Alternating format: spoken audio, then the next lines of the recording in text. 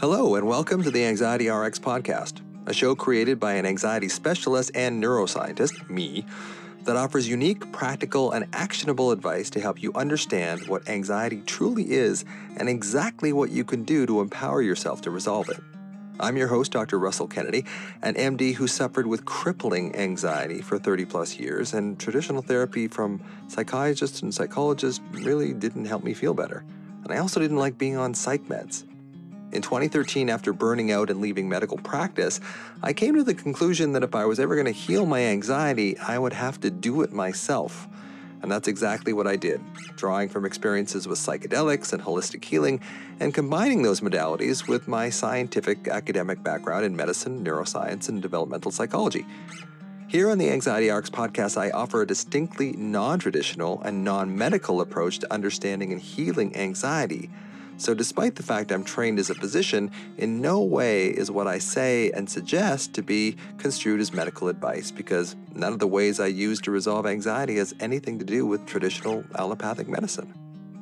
From my own healing, I've created a distinctly non-traditional understanding and approach that helps thousands of people from all over the world understand and relieve their chronic anxiety. So if you're ready, let's get into today's episode.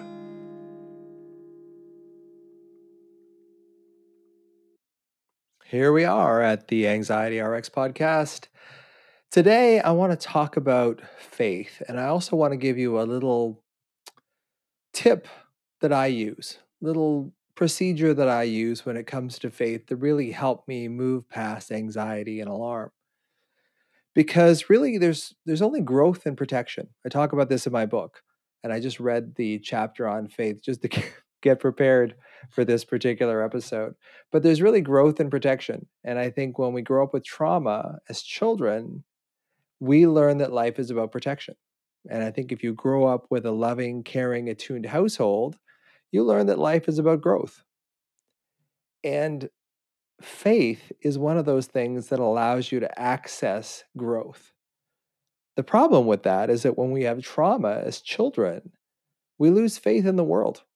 If our parents aren't there to protect us, or worse, our parents are the cause of the problem, we lose faith in the world. And one of the byproducts of losing faith in the world is then you start believing that everything is up to you as a 5-year-old or a 7-year-old or a 10-year-old. We develop this mindset that everything is up to us because we've lost faith in the inherent safety of the world. And even Einstein said, the question that we have to answer for ourselves the most is the world a safe place or not? And I think when we have trauma as children, especially if we're sensitive people, everybody I know with anxiety is a sensitive person. When you're a sensitive person, you are just more susceptible to trauma. You take it in, you feel it more, and you react to it more. Perhaps that's maybe a better way of putting it. We react to trauma. We react to conflict more than, say, a non-sensitive person, whatever a non-sensitive person is. So we lose faith in the world as children when we have trauma. I lost faith in the world when my father would go crazy because I didn't see anyone else's fathers going crazy. And I thought, why is this happening to me? That's the other thing that we get as children is we start saying, why is this happening to me? Maybe not as young children, but as we get older, as we get into our teenage years, why don't I have friends? Why am I being bullied? Why is this not going very well? Why am I sad? Why am I anxious? Why am I struggling with eating? Why am I struggling with sleeping? Am I a good person? Am I a good friend? Do I deserve to have a friend? All these things get put into us when we go into protection. And we go into protection because we believe everything is up to us because we lost faith in the world. We lose faith that the world is a safe place. And then we come from this reactive place rather than our authentic selves, because our authentic selves, we learn to judge, abandon, blame, and shame, which I talked about in a few episodes back. JABS, judgment, abandonment, blame, and shame. And one of the things that faith does is faith takes away those judgments. When you have faith in yourself, you don't judge yourself. When you have faith in yourself, You don't abandon yourself because the faith creates this internal connection with yourself. When you have faith in yourself, you don't blame yourself because you realize the inherent insecurity and uncertainty in the world. When you have faith, you don't shame yourself because you know deep down that you have this faith in this person, this innocent soul. We are all innocent souls at our core. Even the people that we think are the worst people in the world, at their core are all innocent souls. The reason why they are the way they are is probably because of trauma. And we become a reactive self rather than our authentic self. I was writing about this earlier, about how we people please, how we look towards our parents as they need protection. So as children, we start looking after our parents. That's just what we do. And it becomes such a habit that we lose ourselves. And Gabor Mate writes about that too, about sometimes we have to give up our authentic selves to gain attachment to a parent, even if that parent is judging, abandoning, blaming, and shaming us for some reason. Even if that parent is a negative energy, we will still take the attachment to a troubled parent than just trying to be our authentic selves and feeling pain. That need for attachment is so powerful in human beings. But the ironic thing is we lose the attachment to ourselves when we feel like everything's up to us. When we have trauma, we lose faith in the world and everything is up to us. We become these alpha children. We don't like being told what to do. Classic example. I am an alpha child. I like being in the lead. I do not like being told what to do. I wouldn't say I was a control freak, at least overtly, but I know in my past I have tried to control so many things. And basically that's what worry is. Worry is a way of trying to make the uncertain a little more certain. But the problem with that is that we pay a huge price when we worry. If you worry that, pain in your stomach is stomach cancer, yeah, you get a little dopamine shot in your brain because you think, okay, this makes sense. Because when you make sense of something, you get a little dopamine hit, which is what worry is. Worry says, oh, this makes sense. My daughter isn't home. Maybe she's been in a car accident. Now that makes sense. So your brain gives you a little shot of dopamine, but now you convince yourself that your daughter's in a car accident. So worry is a way that makes the uncertain appear certain. And because uncertainty was so abhorrent to us as children, we will do anything to avoid it, including worry. So we get hooked into worry. And when you worry, you lose faith. Faith is an antidote to worry, just allowing things to be what they're going to be. And this is a process that I wanted to talk to you about today, about this concept of objecting without contracting that I got from Kathy Kain, who's a PhD and wrote a book called Nurturing Resilience, which is a brilliant book. Kathy Kain, KathykAin. Originally, she called this objecting without contracting, and I've been using this for years. And then now she's changed it to let it be so, but I still like objecting without contracting. So I modified it a bit. But what it is there's something that's in your universe that you don't like. And instead of contracting around it, because we resist things that we don't like, all organisms resist pain. We move away from pain. But can you not contract around something that scares you? Can you not contract around your worry? Because I believe that contraction, that initial contraction, and you can try this yourself. You can sit here right now. While you're listening, if you're not driving, think of something that causes you pain or that you're afraid of. And then feel, for me, it's in my gut. I've told you guys that it's in my solar plexus, but there's this feeling in my abdomen, my gut, of something just initially just squeezing, just like, I don't like this, like contracting. Now, if I just consciously allow myself to keep that worry suspended in consciousness, but not allow myself to contract. This is what they mean, objecting without contracting. Because I feel, and this works for me. specifically. So I'm hoping it will work for you too. The first stage in the alarm anxiety cycle, in my opinion, is this contraction phase. And when we contract, we squeeze down the energy, and that energy has to go somewhere.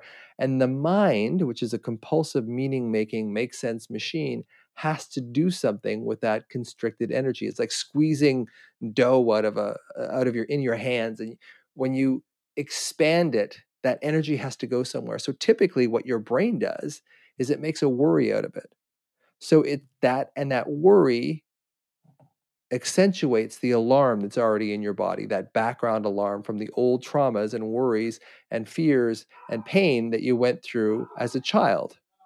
So when you go through this contraction, that is the first stage of the alarm anxiety cycle. So by definition, if you don't contract, you don't fall into that cycle.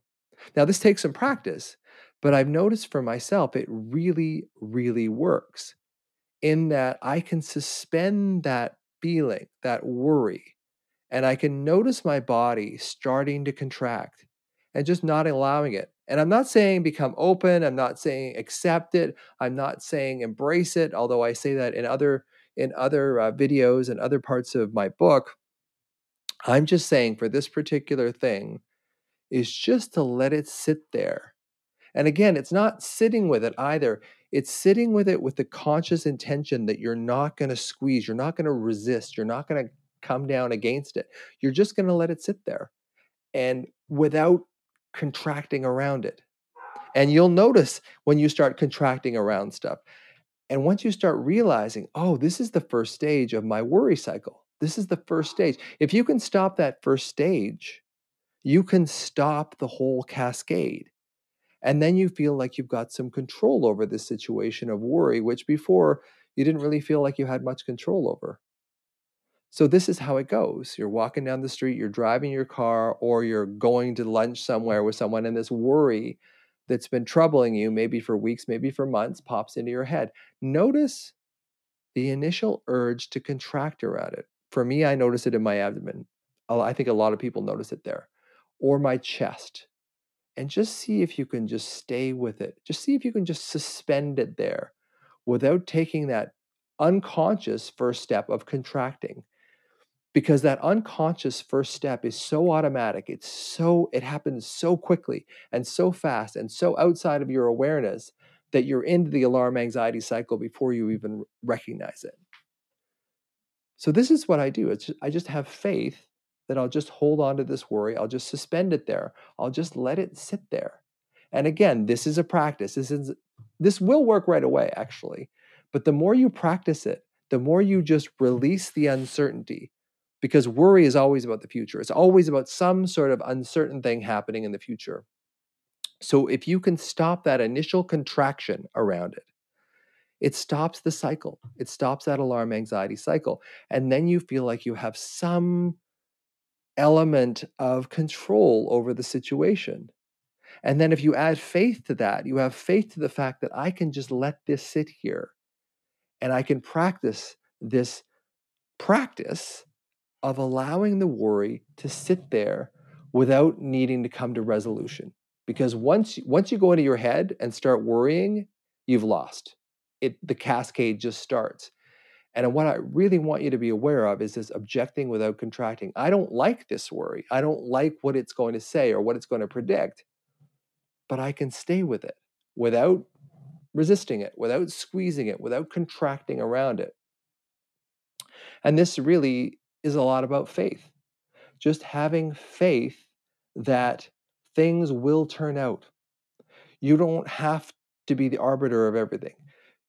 Everything is not up to you. And again, when I started this podcast today, when we get traumatized as children, we lose faith in the world. And when we lose faith in the world, the natural byproduct of that is that everything is up to us. Everything is up to me. And then we become overachievers. Then we become control freaks. And it does give us the illusion that we are controlling the situation. But in that control, we lose the ability to just have faith, to just let it go, to just be with whatever it is. And then we compulsively have to worry. Then we operantly condition ourselves that we cannot just sit with a worry. We have to think it all the way through, which is a huge seduction, because the more you think, the more you worry. And the more you worry, the more you think. You can't solve a problem with excessive rumination, hypervigilance, and worry with more rumination, hypervigilance, and worry. It just doesn't work. So the antidote to that, how you can stay in growth and move out of protection, is just have faith in the moment that you're in, that you don't have to contract around it. And then there's another moment on top of that. And then there's another moment on top of that. And then you start realizing, hey, you know what? This actually works. I don't actually have to worry. That's the child in us. The child in us only survive because they worry, only survive because they dissociated or distracted into worry. That's how we survived. And that's why worry becomes such a powerful, seductive force in our lives, because as children, that worry gave us the illusion of certainty. And on some level, that was soothing for us, because as children, we had no other way out. If you had an abusive or a neglectful parent, or you were being bullied at school, there was no way out of that. So the only place we could go was dissociate into our minds or dissociate into worry. And it did distract us from the pain initially. And that's how it becomes so insidious. So the anxiety, the worries, just inflame the alarm from the old trauma that's still held there. And the alarm fires up the worries. So this is the alarm anxiety cycle. And I found in my own sort of philosophical sense, or my own meditation, that the first stage in the alarm anxiety cycle is this sense of contraction, is objecting, is resisting around this worry. Because when you object to something, when you contract around something, you hold it tighter. You don't let it pass through. So the idea is not to become open and wide and, I love the universe and everything that happens is fine. Although there is an element of that. But it's really important to just allow yourself not to contract. It's not about expanding or being open or accepting or embracing, although that can help too. But in this particular episode, I want to talk about ejecting without contracting. So you have the worry and you let it sit there and you just don't contract around it. And you just see and you wait a second and 2 seconds and 5 seconds and 10 seconds if you can. Again, it's a practice. It takes a while to learn how to do this. But this has provided me, this not contracting around my worry has provided me with so much relief, because I start feeling like, oh, I can see the world as a safe place. And ironically, we don't see the world as a safe place because we keep convincing ourselves with our worries that the world is not a safe place because we're always worrying. So it's how you break the cycle. And in my book, Anxiety RX, I talk about that. In my program, MBRX, I talk about that too. But this particular episode is just about having faith. Having faith in being able to receive from other people. Having faith that when you receive from yourself, when you connect with yourself, you don't need it so much from other people. When you were a child and you needed that support from your parent or parents, and it wasn't there, that's a pretty hollow place to be as a child. But you're not a child anymore. And you can start giving this to yourself. You can start rewarding yourself with a sense of faith and with a knowing that everything isn't up to you. You can accept help from other people. Now you have to trust the people that you're getting help from. Don't try and get help from someone who's unreliable. But it's learning that the world is a safe place. You've made it this far. You've made it through a bunch of trauma. If you're listening to my podcast, you probably had trauma. You've made it through. So can you trust that? Can you have faith in the world? Can you have faith in your connection with yourself? Can you build this sense that you don't have to worry? Because when you force yourself into worry, either consciously or automatically unconsciously, you convince yourself that the world is a safe place, an unsafe place. And that just erodes your faith. And when you erode your faith, you move to worry. And faith is the antidote to worry. just staying with something, teaching yourself to have faith is probably the most important lesson. It's the biggest chapter in my book. It's chapter 107. It's like 11 pages long, but it's probably the most effective, at least initial strategy to relieve your worry and relieve your pain. And just realize that everything isn't up to you. The universe can protect you, but you have to see it as a safe place. Whatever you see, whatever you perceive, your confirmation will give you more of that. If you see that you can have faith and you can allow worries just to suspend there, you'll be able to do that more and more. But if you worry, and that leads to more worry and more hypervigilance and more worry, you won't be able to see the world as a safe place. You won't be able to develop any faith because you're constantly showing yourself that the world isn't a safe place and the world isn't a place that you can have faith in. So it really takes a leap of faith to show yourself, look at what's safe. Look at what I've made it through. Look at where I am now, even if it's not a great place right now. But at least you're teaching yourself that there is a way out. You're not in this constant alarm anxiety cycle. You can see your urge to contract around it. And in that first step of trying not to contract, you start winning. You start seeing that there's faith. You start seeing that there's a place that you can sit that doesn't hurt. And then you expand on that. And that's it for this week. Thanks for joining me. See you next time. So that's it for today's episode. Thanks for listening, and if the Anxiety RX podcast resonates with you, consider getting my book, also coincidentally called Anxiety RX. Or you can follow me on any of the social media platforms at The Anxiety MD or my website, www.theanxietymd.com.